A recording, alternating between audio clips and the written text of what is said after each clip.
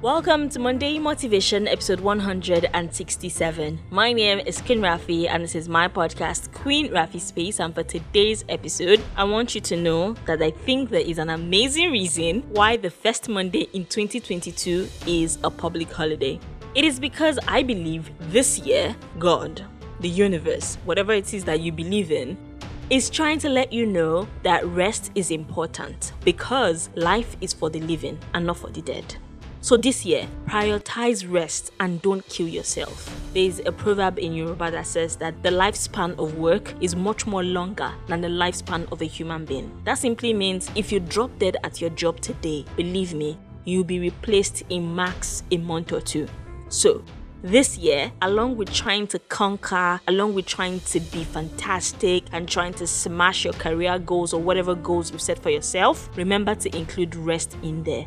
Because life is for the living. Thank you so much for listening and have yourself a fantastic day ahead. And enjoy the very best of the year.